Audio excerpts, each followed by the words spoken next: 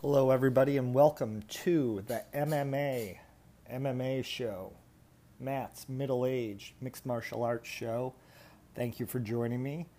This week, we're going to cover all the news in MMA and talk a couple other stories that caught my eye over the past week. This show is coming out a day earlier than normal. It turns out that we might be getting some snow in the area that I live. My kids have a half day today, so I had to switch my schedule around, take today off, which is Tuesday. So the show's up a day early. So if there's some other news that comes out, I won't be able to cover it till next week, most likely. So lucky you, not lucky you, I don't know. Either way, thanks for listening. And let's get to it. This past weekend, the big show was UFC 234 on February 10th in Melbourne, Australia, the land down under. Attendance was 15,238 with a total gate of $2.4 million. So a well-attended show. However, I don't think a lot of people bought this show on pay-per-view. The day of the show, middleweight champion of the UFC, Robert Whittaker, a native Australian. New Zealander? Where's Robert Whittaker from? Let's find out. I'm pretty sure he's Australian. But then in the back of my mind, I'm thinking he's from New Zealand. I feel like I've seen him with that flag. God damn it, he's Australian. I knew it. Should have gone with my gut instinct. But I like to be factually correct here. Either way, Whittaker pulled out the day of the show. He had made weight. It looked like the fight with Gastelum for the middleweight championship was going to happen, but he had to have emergency hernia surgery the day of the show. Apparently, they were saying if he got punched in the stomach, like his insides could have exploded and his guts would have been falling out all over the Rod Laver Arena. That didn't turn out to be happening. They caught it. He had emergency surgery. It took like 3.5 hours. No word on what the recovery time is like. Dana White claimed it could be like 6 to 8 weeks. Matt Damon, yes, that Matt Damon, the actor, Good Will Hunting, Jason Bourne, those films. Little known fact, the best Matt Damon movie ever is called Rounders. It's about poker, Texas No Limit Hold'em. It's old. Came out in like 99. Awesome movie, though. Recommend it. Don't worry about those other Matt Damon films. Anyway, Matt Damon said it might take a little longer, and Dana White mentioned that at a press conference. I found it amusing that Dana was getting medical advice for one of his fighters from Matt Damon and then talking about it to the media. I'm not sure what that was about. Matt Damon might be one of those part celebrity owners in the UFC too. He was at the show in Australia and obviously talked to White, but just kind of funny that Dana White is basing Whittaker's timetable on Matt Damon's diagnosis when Damon is neither a doctor nor did he actually examine Robert Whittaker. But that's the world we live in nowadays. So when that fight got pulled, obviously the show lost some star power. Granted, Whittaker's not a huge name in MMA or a huge draw, but it severely weakened a card that already had little name value. The main event became Israel Adesanya versus Anderson Silva. That moved up from the co-main. And it actually went to a decision. Adesanya won the fight unanimously, 29-28, 30-27, 30-27. He was obviously the quicker, younger fighter, the better striker as well. Anderson wasn't totally outmatched, but he didn't have a lot of output. He didn't do much damage. There were times Anderson was just clowning around too. I think 2 or 3 times he just put his hands down and let Adesanya punch him in the face multiple times, which was odd. And then Adesanya would back off. I think he was afraid of a counter. Like, Anderson's known for doing, but that didn't really happen. Anderson was doing some weird like spin kicks to the calf, and people liked the fight. I wasn't that into it. I think Adesanya could have pressed a little more, maybe gone for the finish, especially when Silva had his hands down and was just being punched in the face. Like it was a weird fight. A lot of people were talking like, oh, this is like the Matrix, and a lot of it I felt was more showboating and clowning around. I didn't have the same opinion on this fight that a lot of people did, that it was a great fight. It was okay. But again, it's just like, it was one of those Anderson Silva fights where he did a lot of clowning around and didn't try and win the fight. It felt like maybe he was trying, and he's old and he's not that good. There were some times he attacked, but there was a lot of times where he just leaned up against the cage and waved Adesanya over, and Adesanya wouldn't engage. It was what it was. It was an Anderson Silva fight. Where this leaves the middleweight division, God only knows. It's kind of a mess at this point, because you would think Gastelum should get the shot against Whittaker when Whittaker's healthy. Gastelum earned that shot. Again, though, he's not a huge name. He could lose his spot. He's got no power. There's no contract signed where it says, in case of fight cancellation, you get the next title shot no matter what. I doubt that's in his contract anymore. Gastelum was walking around with a UFC championship belt. Rumor was that it was Henry Cejudo's championship, his 125-pound flyweight title, because Ali Abdelaziz manages both guys, Gastelum and Cejudo, so he must have gotten Cejudo's belt, given it to Gastelum, and Gastelum was in the arena cage side for the show with a championship belt that he did not win. He never fought Robert Whittaker, obviously, and he looked like an idiot.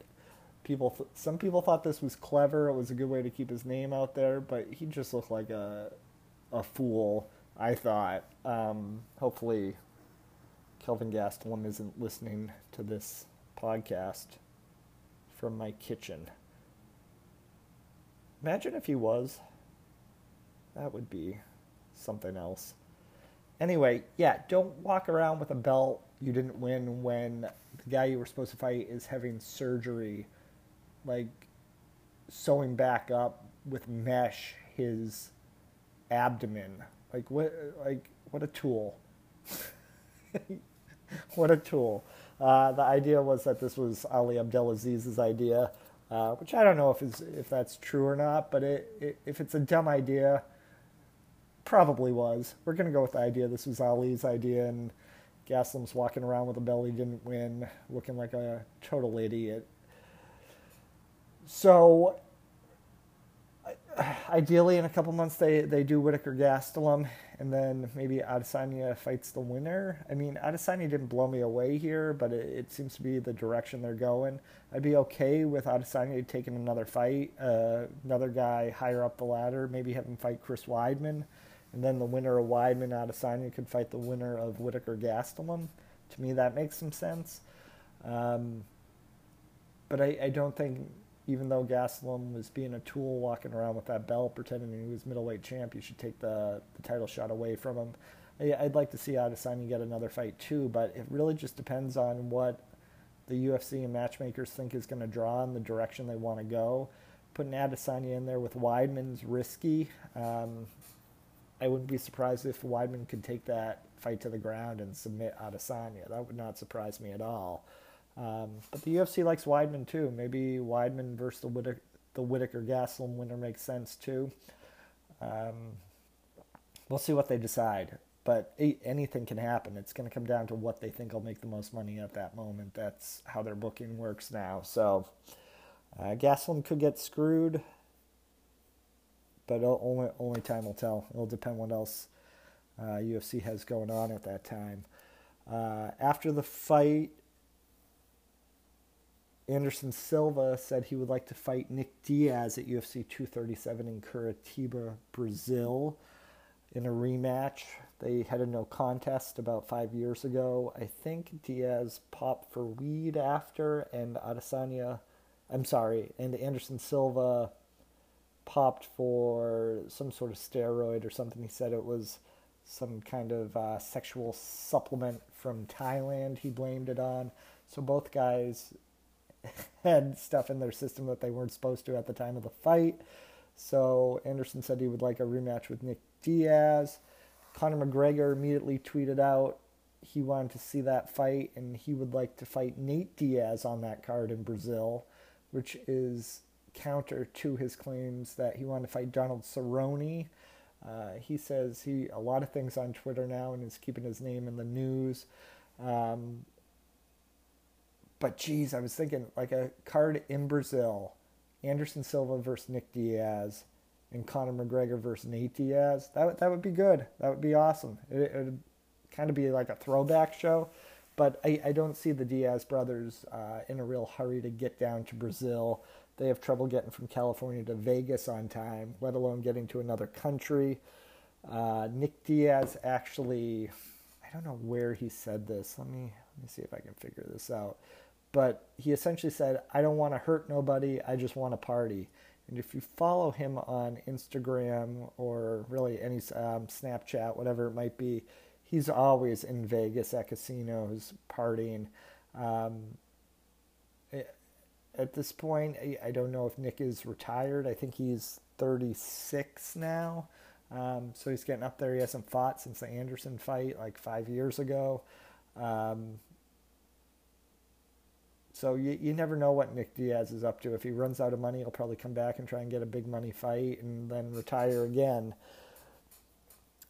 But the idea of two Diaz brothers on a show in Brazil, I like it. That would be something I would pay for and watch. Just for the chaos and the curiosity factor alone. It doesn't look like it's going to happen, but you never know with Nick. He could change his mind, and you never know. If Anderson doesn't fight Nick next, I mean, I'm okay with Anderson retiring, but he shouldn't be fighting top 5 guys now. He hasn't had a legitimate win in a long, long time. I like the Derek Brunson fight was competitive, but a lot of people thought Brunson won that fight, so I don't know who Anderson can fight. I mean, the GSP fight doesn't really make sense, and GSP doesn't look like he's looking to fight again. I don't know what you do with Anderson Silva. Put him in there with a striker, a decent striker. I don't know. I don't know what you do with him. I'd be okay with him retiring at this point. He's going to be 44 in April, and it's not like he's going to be getting a title shot anytime soon, so...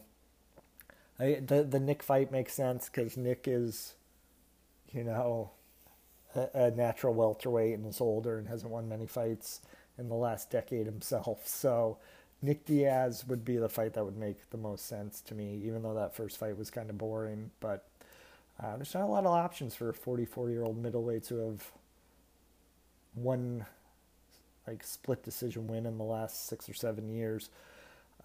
In the rest of the card for UFC 237, this is a rough one. If anyone in several years can remember the co-main event from the show, they deserve a cookie, a plaque, some sort of prize.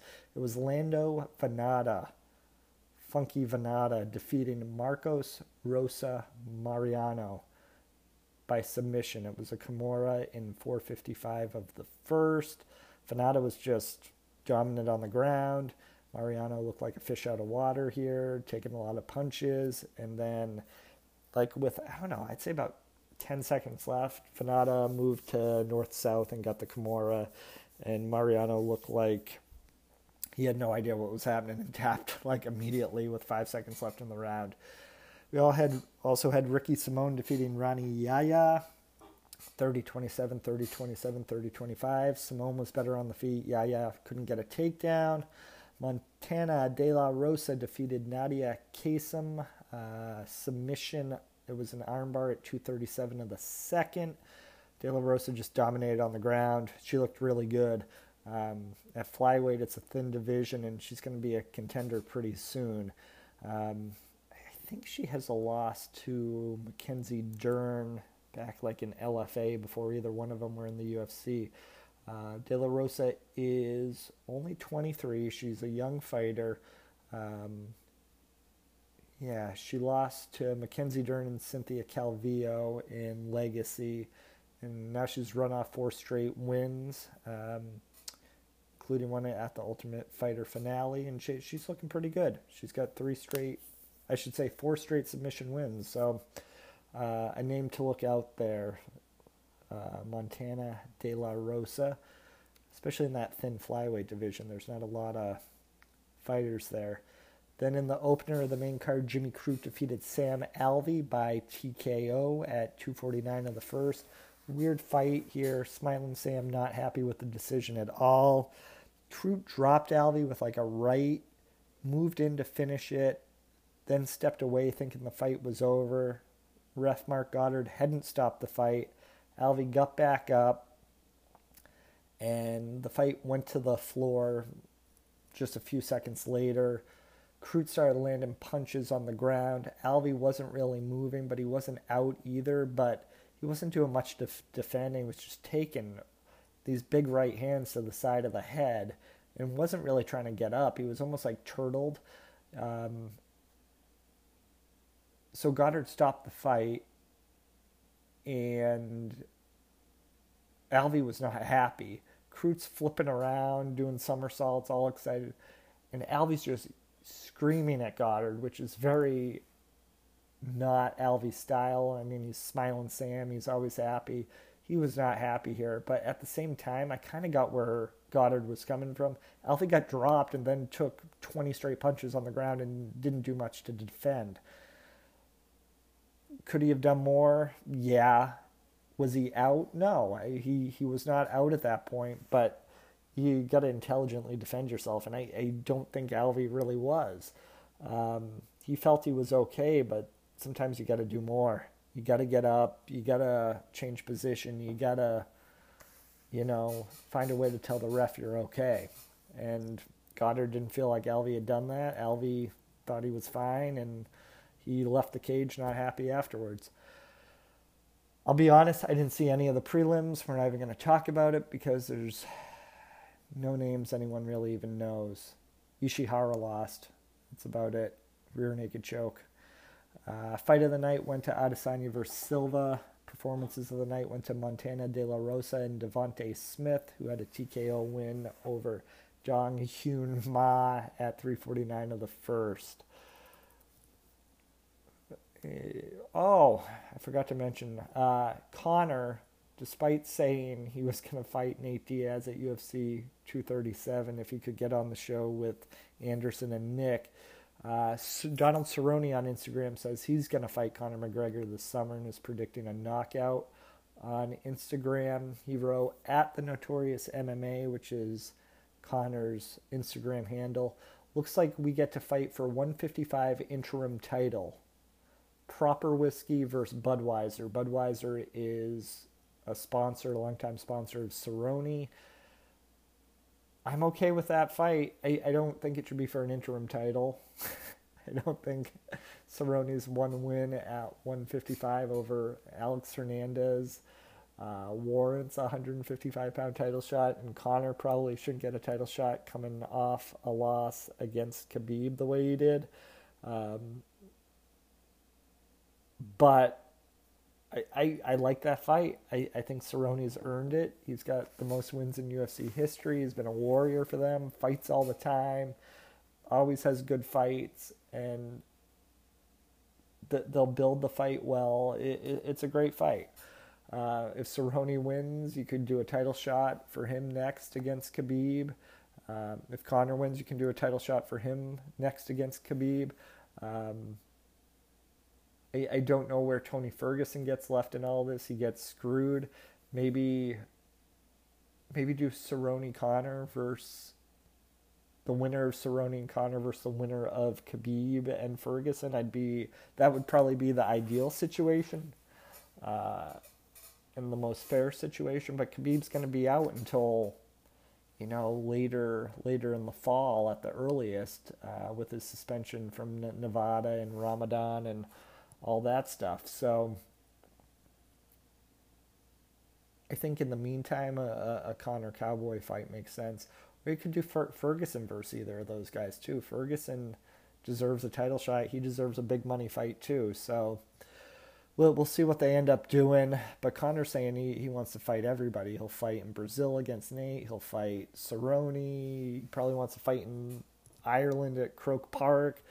He's keeping his name out there, and there's a lot of interesting potential fights for him. Whoever he fights it'll be a big deal, no matter who it is. But to me, more than anybody, I think Cerrone's earned it and deserves it. So we'll see what they end up doing there.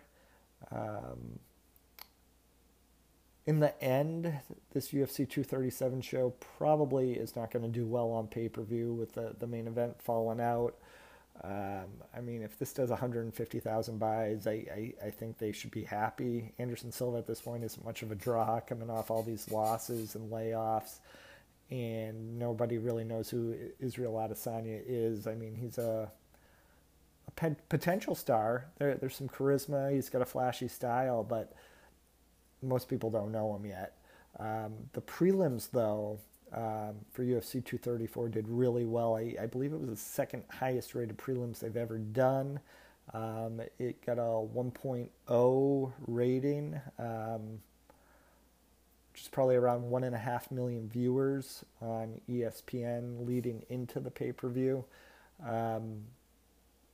which is huge. That's much better than they normally do. They had a good lead-in. There was, I think, a Duke NCAA basketball game, maybe Duke and Virginia.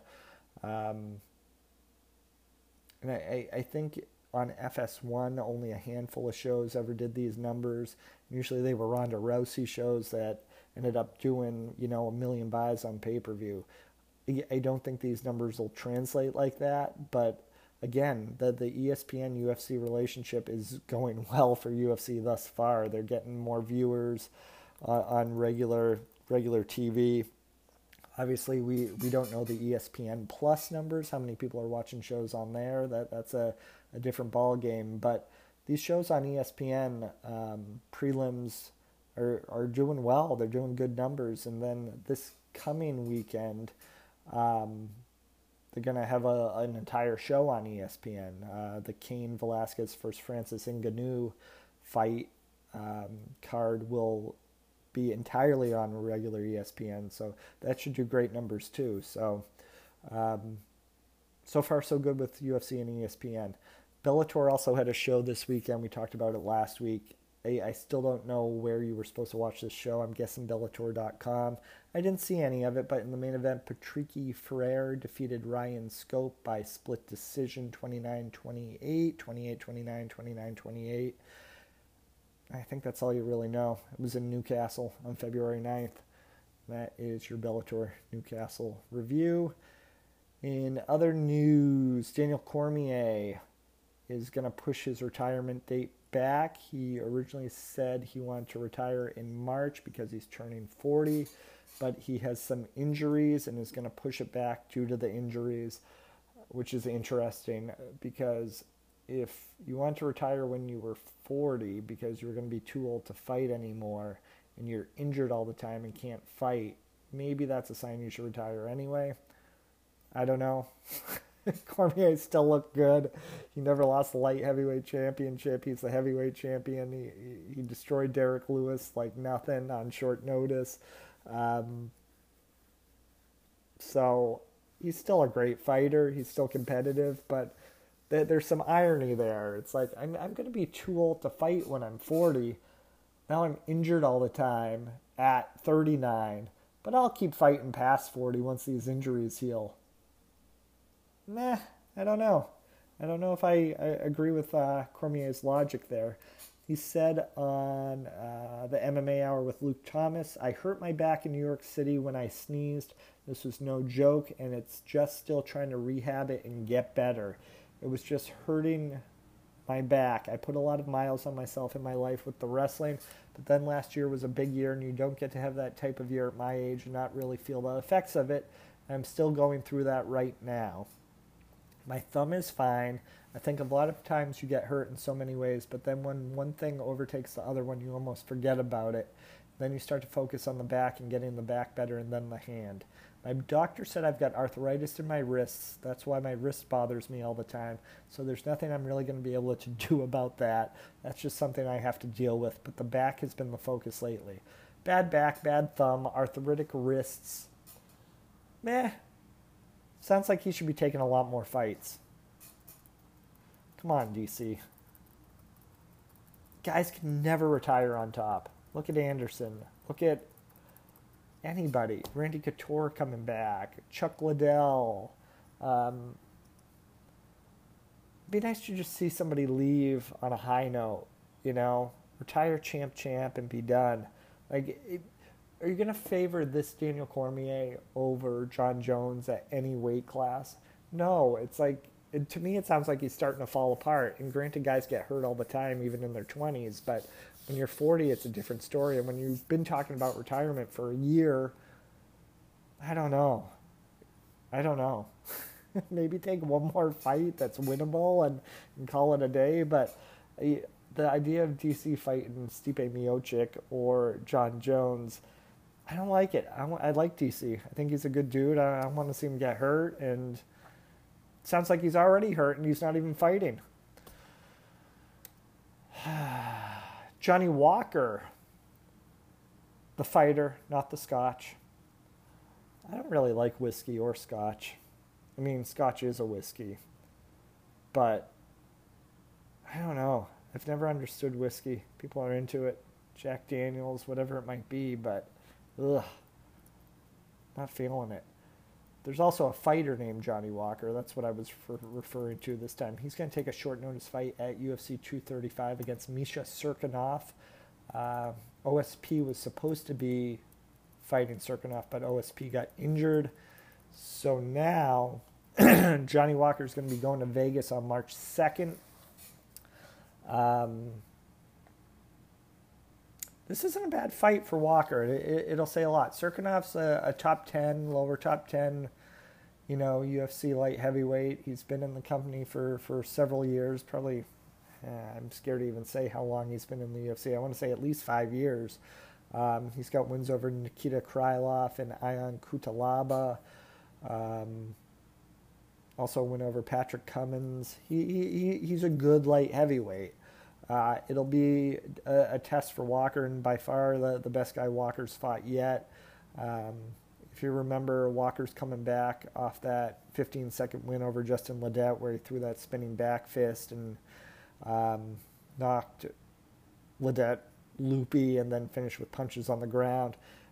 Super charismatic guy, a lot of star potential, and this is will be a good test because Cirkunov's no joke.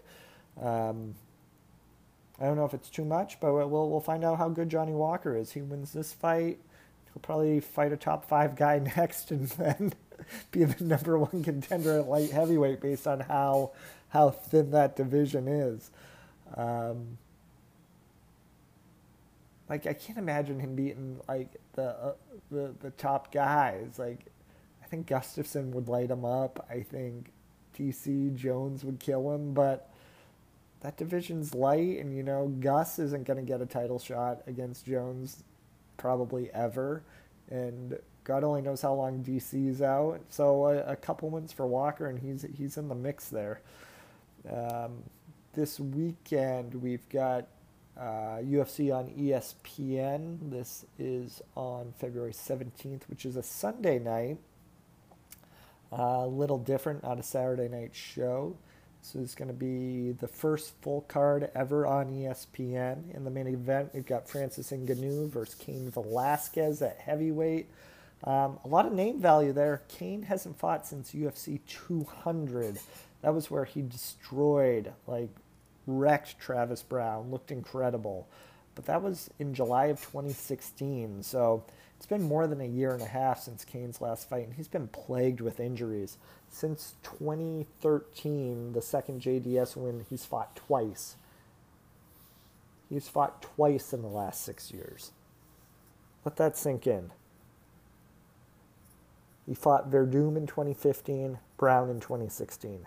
That's it. No fights in 14, no fights in 17, no fights in 18. If that guy could have stayed healthy, He's the greatest heavyweight of all time. Like, I think Prime Kane beats Prime Fedor. I think he, at heavyweight, if he fought Jones, I think it would have been super competitive. The guy's just a workhorse. He's an animal, great wrestling, great striking, unbelievable cardio. But all that work and training, his body broke down. Now he's 36 and has fought twice in 6 years. It's a bummer. It's like if he could have, you wonder if he could have curtailed some of that training, would he have been healthier and fought more, but not been as good? I don't know. Like that work ethic and drive made him what he was. He was a killer. Like, destroyed Junior Dos Santos. Like, JDS hasn't been the same fighter since. The Bigfoot fights, the Lesnar fight, the Big Nog, Ben Rothwell. He destroyed guys. But it was 7, 8, 9 years ago now. I mean, he was fighting in the UFC in 2008. It's been 11 years since he debuted in the UFC.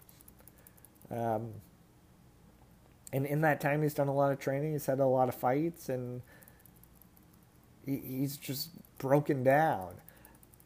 So you wonder what Kane you're going to get on Saturday night. Are you going to get a guy who is 36 and looks shop-worn and is a lot slower and not the guy he used to be? Or do you have a guy who's only fought 2 times in 6 years and hasn't taken much damage and is a young 36? Just based on all the injuries, you would think he'd have to be slower and not as good as he once was. But the heavyweight division is old anyway. All those guys are in their late 30s. I mean, the heavyweight champion of the world is Daniel Cormier, who's like 5'9" and should be fighting at 185 pounds, not 235 pounds. And he's 40, and he's broken down as well. So I personally like Cain Velasquez in this fight against Francis Ngannou. I think Ngannou was exposed in that Stipe fight. If Cain can get a hold of Ngannou, it's like he'll get the takedown and will dominate on the ground and get the win. Could he finish Ngannou? I think so. Could Ngannou land one big shot against Cain and finish him? Sure. Ngannou's got incredible power, but I think it'll be a lucky punch. I think Cain's just got too much experience and too much wrestling and too much grappling skill for Ngannou to compete with him at all. I see Cain winning this fight, even if he's not 100%, even if he's not the old Cain. I think 80% Cain can get this fight to the ground and win it there. It's an intriguing fight, though, because again, you don't know what Cain you're going to get, and it's hard for me to predict. I don't like making predictions because it's a fight and anything can happen, but gun to my head, I picked Cain by TKO on the ground. I think he's gonna beat Ngannou up. In the semi-main event, James Vick versus Paul Felder. Good lightweight fight. Felder is not a ranked lightweight, but I feel like he should be, a top 15 guy. Vick is number 10 in the lightweight rankings. Last I checked, Vick is coming off a loss, I believe. Yeah, against Justin Gaethje, knockout loss at 127 in the first. Prior to that, he had run off 4 straight wins. He's 13-2 overall. So he's a tall, lanky guy at 155. He's a big dude. Felder, obviously, is also an announcer in the UFC. He likes to brawl. He likes to throw down. This should be a good action fight.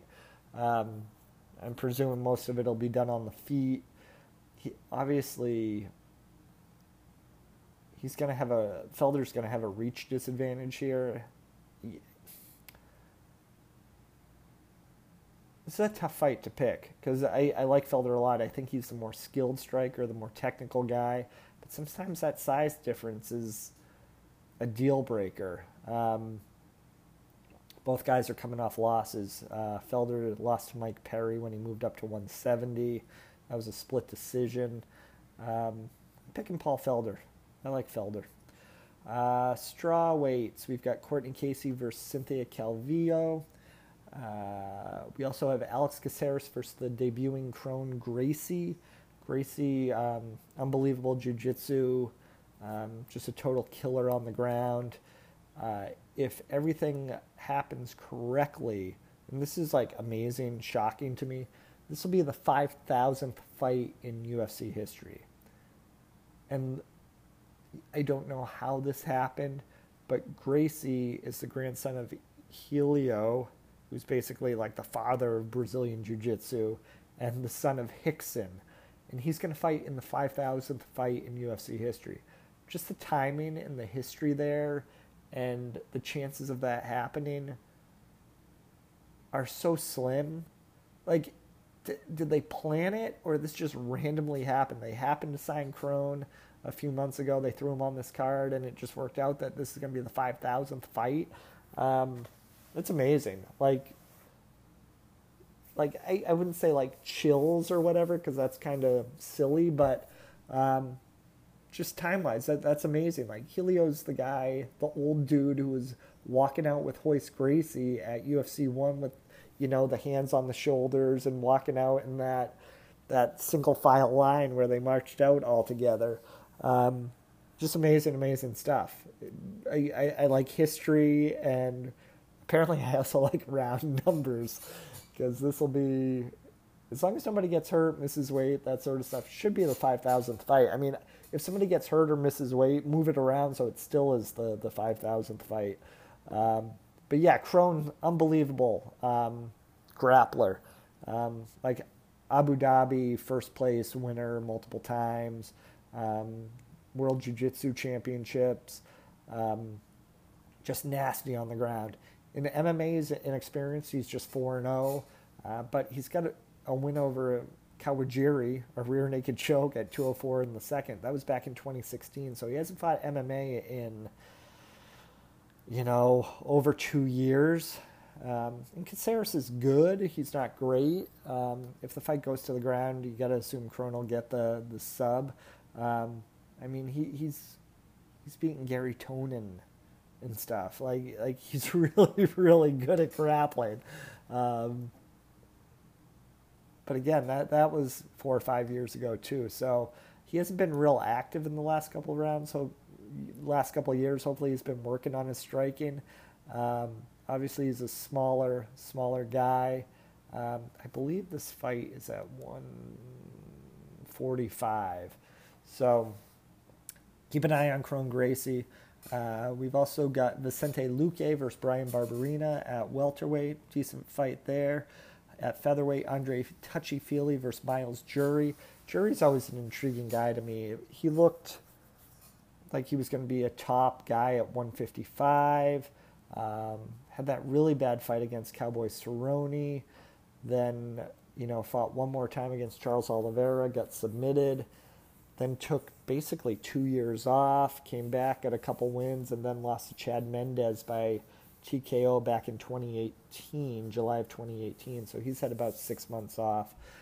Jury's still 17-3, with quite a few wins in the UFC. I mean, he's got wins over Michael Johnson, Ramsey Nijem, Diego, Gomi, Rick Glenn. Decent guys. He just looked like somebody who was going to be, a perennial top 5 kind of lightweight. Now he's moved down to featherweight because he had a couple losses. And Feely's good striker. Should be a fun fight depending on what jury we get. On the prelims, the main event, which is also on ESPN, is Jimmy Rivera versus Aljamain Sterling. Great fight at bantamweight. 2 almost top 5-ish guys. We've also got Benito Lopez versus Manny Bermudez, Ashley Evans Smith versus Andrea KGB Lee, Scott Holtzman versus the Carney Nick Lentz. On the prelims on ESPN Plus, How Far the Mighty Have Fallen, Renan Barão versus Luke Sanders, Jessica Penne versus Jody Esquibel, and Alexandra Albu versus Emily Whitmire. Renan Barão's a sad case. he's only 32 years old and was 32-1 when he defended the bantamweight championship against Uriah Faber in 2014. Since then, he has gone 2-6. Two losses to Dillashaw, Jeremy Stevens, lost to Aljamain Sterling, Brian Kelleher, and Andre Ewell. So he's got 3 straight losses. His last win was against Felipe Nova, a nurse. I don't know what happened to Barao. It's like he's only 32. He should still like be in his prime. Obviously, he's fought a lot. A lot of people are talking USADA is his issue. He missed weight by 5.75 pounds for his last fight against Ewell. I wonder if he's even going to make weight for this fight. I don't know what happened to Renan Barao. Used to be a killer, and now he looks slow and tentative and not the fighter he used to be. There's also a Bellator show this weekend on Friday night from the Mohegan Sun Arena in Uncasville, Connecticut. I've been there a couple times. Didn't lose a lot of money, but probably a couple $100 I've given them over the years. In the main event, Matt Mitrione versus Sergey Kharitonov is your main event. I feel like Kharitonov got knocked out bad recently. Let's find out. Oh, I am wrong. He's actually coming off a knockout win against Roy Nelson. I apologize. In Uncasville. So he returns to the home of one of his bigger career wins, knocking out Roy Nelson to face Matt Mitrione, who, correct me if I'm wrong, is coming off a loss to Bader. Let's look. Yes, unanimous decision loss to Bader. That's where he fought Bader for 15 minutes and didn't land one significant strike, if you remember that one. He just got taken down and beat up. I feel like Mitrione should be able to outstrike Kharitonov at this point, but maybe Kharitonov gets it to the ground. Obviously, Mitrione couldn't do anything with Bader as far as grappling goes. Kharitonov's been around since like Pride. He's old. I haven't watched enough of these guys closely in the last couple of years, and on top of it, no one cares anyway. Logan Storley versus Ion Pascu, Eduardo Dantes versus Toby Misech, and Austin Vanderford opens the show. That is Paige Van Zandt's husband. Yeah, not a lot of name value other than that. Then I think, check, on Saturday, there's another Bellator show. This is Bellator 216.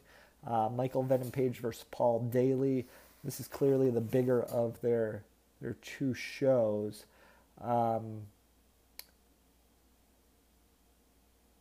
This is also at the Mohegan Sun in Uncasville. So they're running back-to-back shows in the woods in Connecticut.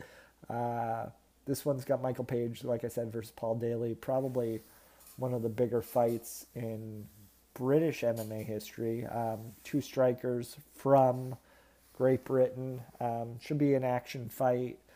You would think Page would have the advantage. He's the longer, younger striker of the two.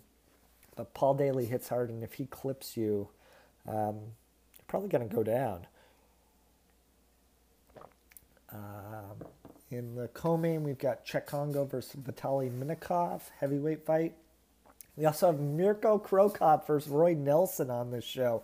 I believe they were supposed to fight in England or Ireland or something for UFC 200, and the fight got pulled. So the much-awaited Cro Cop versus Roy Nelson fight, 15 years past their primes. Yaroslav Amosov versus Eric Silva, former UFC fighter. And Valerie Lareda versus Kobe Fletcher in a women's flyweight fight. So 3 shows this weekend. Bellator Friday, Bellator Saturday, and UFC on Sunday. I hope you don't have a lot going on this weekend if you are an MMA fan. In other news, I do like to not just talk MMA. I am a cultured, well-rounded individual. A few stories caught my eye. In Houston, police are investigating after a tiger was found in a home on Monday. Officials said two people who went into the abandoned home to smoke marijuana called 911 when they found the large cat. 911 officials transferred the call to the BARC animal shelter, which got a warrant to search the home. Crews nicknamed him Tyson after a character in the movie The Hangover. Officers said Tyson was well-fed and in good shape, but in accommodations poorly suited for him. He's in a rinky-dink cage that could easily bust open. It was secured with a nylon strap and a screwdriver for the top of the cage. He could have gone on a rampage in the city. Anything could have happened. They tranquilized the tiger so they could move him to the animal rescue place for the night. He'll eventually be moved to an animal sanctuary in Texas. They're trying to figure out who the owner is. It's, believe it or not, legal to own a tiger in Texas if the owner has a wild game permit. But it's illegal to have one in Houston, and Tyson's owner, if found, could face a hefty fine. There's a lot to unpack here with this story. I am not a marijuana smoker. If anyone knows me, they probably know that. Not against it. Don't care. Do what you want. I'm fine with it being legal. Live and let live, if you know what I mean. But is that common practice to take your weed and go smoke it in an abandoned house? Like I hear, like back in high school, even back in high school, I didn't smoke weed. I've never smoked weed. Kids are going in the woods and drinking or whatever, smoking weed in the woods.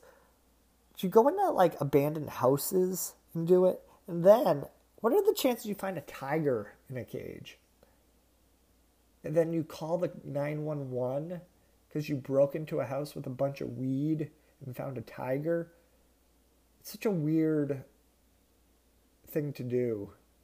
And so out of my realm of experiences that I'm baffled by the entire thing. Then it was kept in like a shoddy cage. Like if the house is abandoned and you're trying to hide a tiger, why not just hide your tiger in your own house?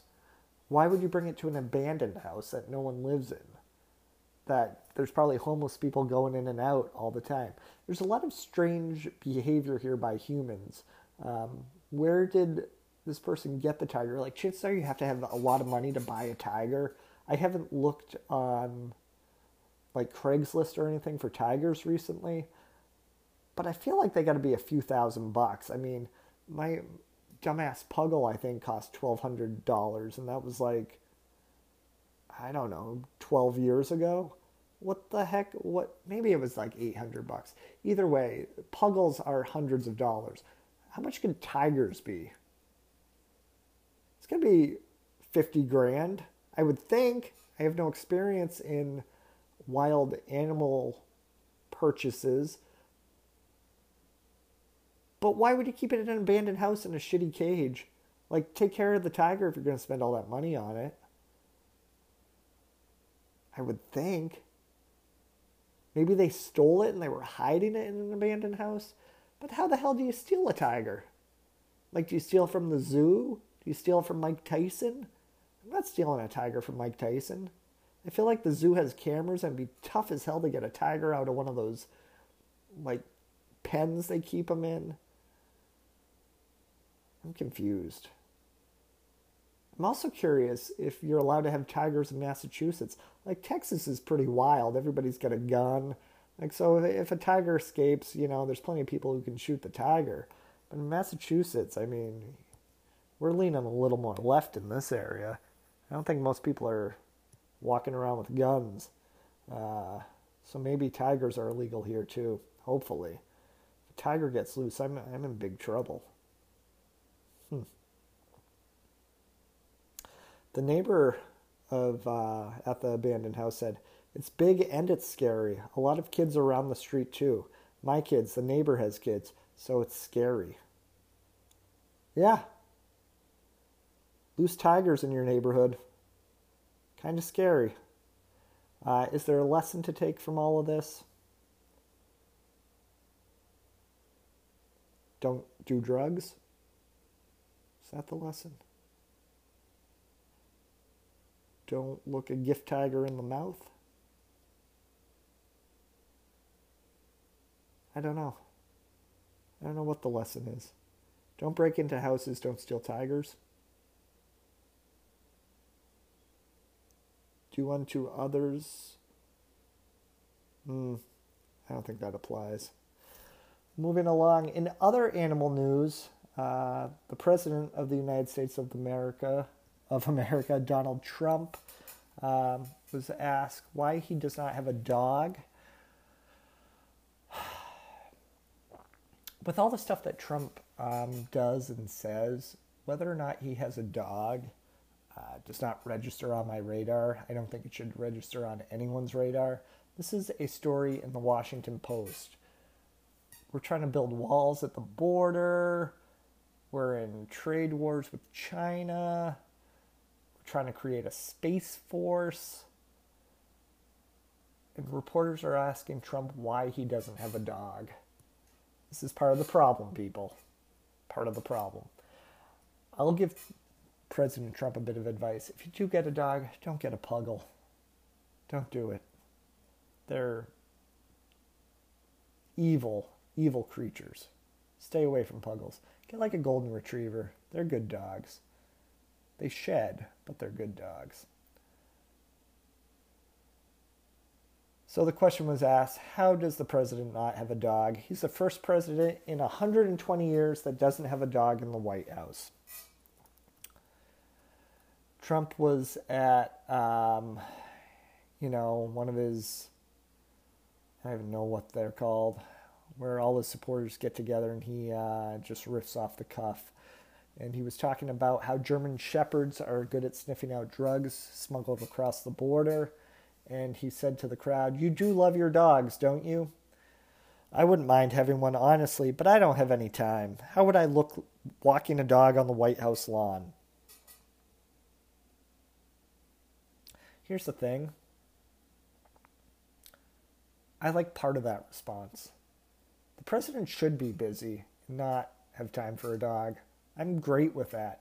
Obviously, Obama didn't take care of his dog. He had staff that did that, and it was more for show. And I really doubt any of these presidents really took care of their dogs, especially LBJ. Remember that picture where Johnson picked the dog up by its ears? That guy was not a good dog owner. Guaranteed. But I doubt any of these presidents really are. And I can appreciate the fact that Trump says he doesn't have time for a dog. Good. Run the country. Don't take care of a dog. That's great. The part that is classic Trump, though, is where he says, "How would I look walking a dog on the White House lawn?" Like Trump looks so good normally. Anywhere. Like, he's not the best looking human being in general. Would he look silly walking a dog? Probably. Does he seem like the type that would kick his dog? Yes. It's probably better for everyone, the dog included. Would you be better off being owned by President Trump or being in like a dog pound? I wonder. I feel like you would get more love and attention in a dog pound. Like, there's some nice people who work in the animal shelters, who care for the dogs and are there because they want to see, these pets find a home. Those dogs might be better off than if they were being cared for by President Trump. If Trump has a bunch of people working for him, he can take care of the dog. Okay. But if you had to pick, if you were a dog, if you were a puggle, if you were Lucy the puggle, would you rather be in the dog pound or solely taken care of by Donald Trump? I'm taking the pound. I would take the pound. I don't think Trump would take good care of me if I was a puggle named Lucy. No, I don't. And finally, we have a story that I can relate to very much. The headline reads, "Son didn't want to take a bath, so dad attempts to run him over with a truck." I have a son. He's 5. I also have a daughter who's 10. Actually, they're 5.5 and 10.5 now. Trying to get them to take a bath or shower is always a struggle. My daughter's better with it now. She'll just go and do it herself. My son, I have to ask him 20 times to get in.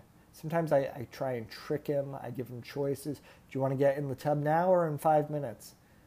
Then he'll be like, 5 minutes. I'm like, okay. So I give him choices. But he doesn't really have a choice. He's taking a bath either way. But like he feels as though he has some power. It's like a Jedi mind trick. That usually works. Sometimes he's like, neither. I'm like, you got to pick one. And be like, okay, let's just do it now. I'm like, great. We get him in and out in 5 minutes. It's not a big deal. When he says neither 5 minutes or right now, I've never thought about running him over with a motor vehicle. That's never crossed my mind. Let's learn more. Shockingly, this took place in Escambia County, Florida. A man has been arrested after he attempted to run over his son with a truck because the son didn't want to take a bath. According to an arrest report from the sheriff's office, a witness called police after he said he could hear loud outbursts of yelling and a vehicle accelerating at high speeds. The witness stated when he walked outside to see what was happening when he saw a young man running, trying to avoid a person, later identified as Joseph Riley, driving a truck who appeared to be following him. The report said the victim came to the witness's house for help out of fear his dad was going to run him over with his truck. According to the report, the victim stated his father had asked him to take a bath numerous times, and when he didn't comply with his father, Riley threatened to spank him with a belt, something else I've never done. The victim did not wish for that to happen, so he left the residence, at which time Riley climbed into his truck and started chasing him. The report also revealed the victim saying Riley had been drinking that day. Shocking. When Riley was interviewed by police, he appeared intoxicated and had a hard time standing by himself. Riley wouldn't cooperate with the officers and became aggressive by lunging at the deputies. He was arrested and charged with domestic violence for aggravated assault with a deadly weapon.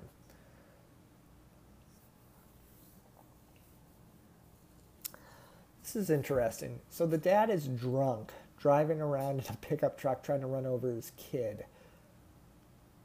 So there's DUI issues here also. There's domestic assault. There's a lot happening here.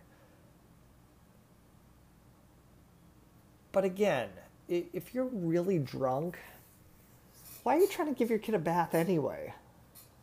Like, I haven't been really drunk lately, but I feel like usually I just kind of watch TV and doze off. I'm not trying to get my kids in the tub. Maybe this guy's actually more responsible than me. Because he's like, I still got to give little Billy here a bath. I'll just bring this beer up. We'll get him in the tub. Can wash him up. Finish this beer. That'll work. Hey, Billy. We gotta give you a bath. No, Dad, I don't want a bath. Get in the tub. No, I don't wanna. I'm gonna run you over with this truck. Seems like a leap. There's gotta be more going on here. I'll try and follow up on this story because it is relatable in a lot of ways to me. But typically I don't try and get the kids in the tub while I'm inebriated. Nor do I get behind the wheel of a motor vehicle. Nor do I threaten my kid with a belt. But we'll see whose kids turn out better. Maybe Riley's kid will turn out better and he did a better job. Who knows? Is it nature or nurture? We'll never know. On that note, thanks for listening to the MMA show. Matt's middle-aged Mixed Martial Arts Show.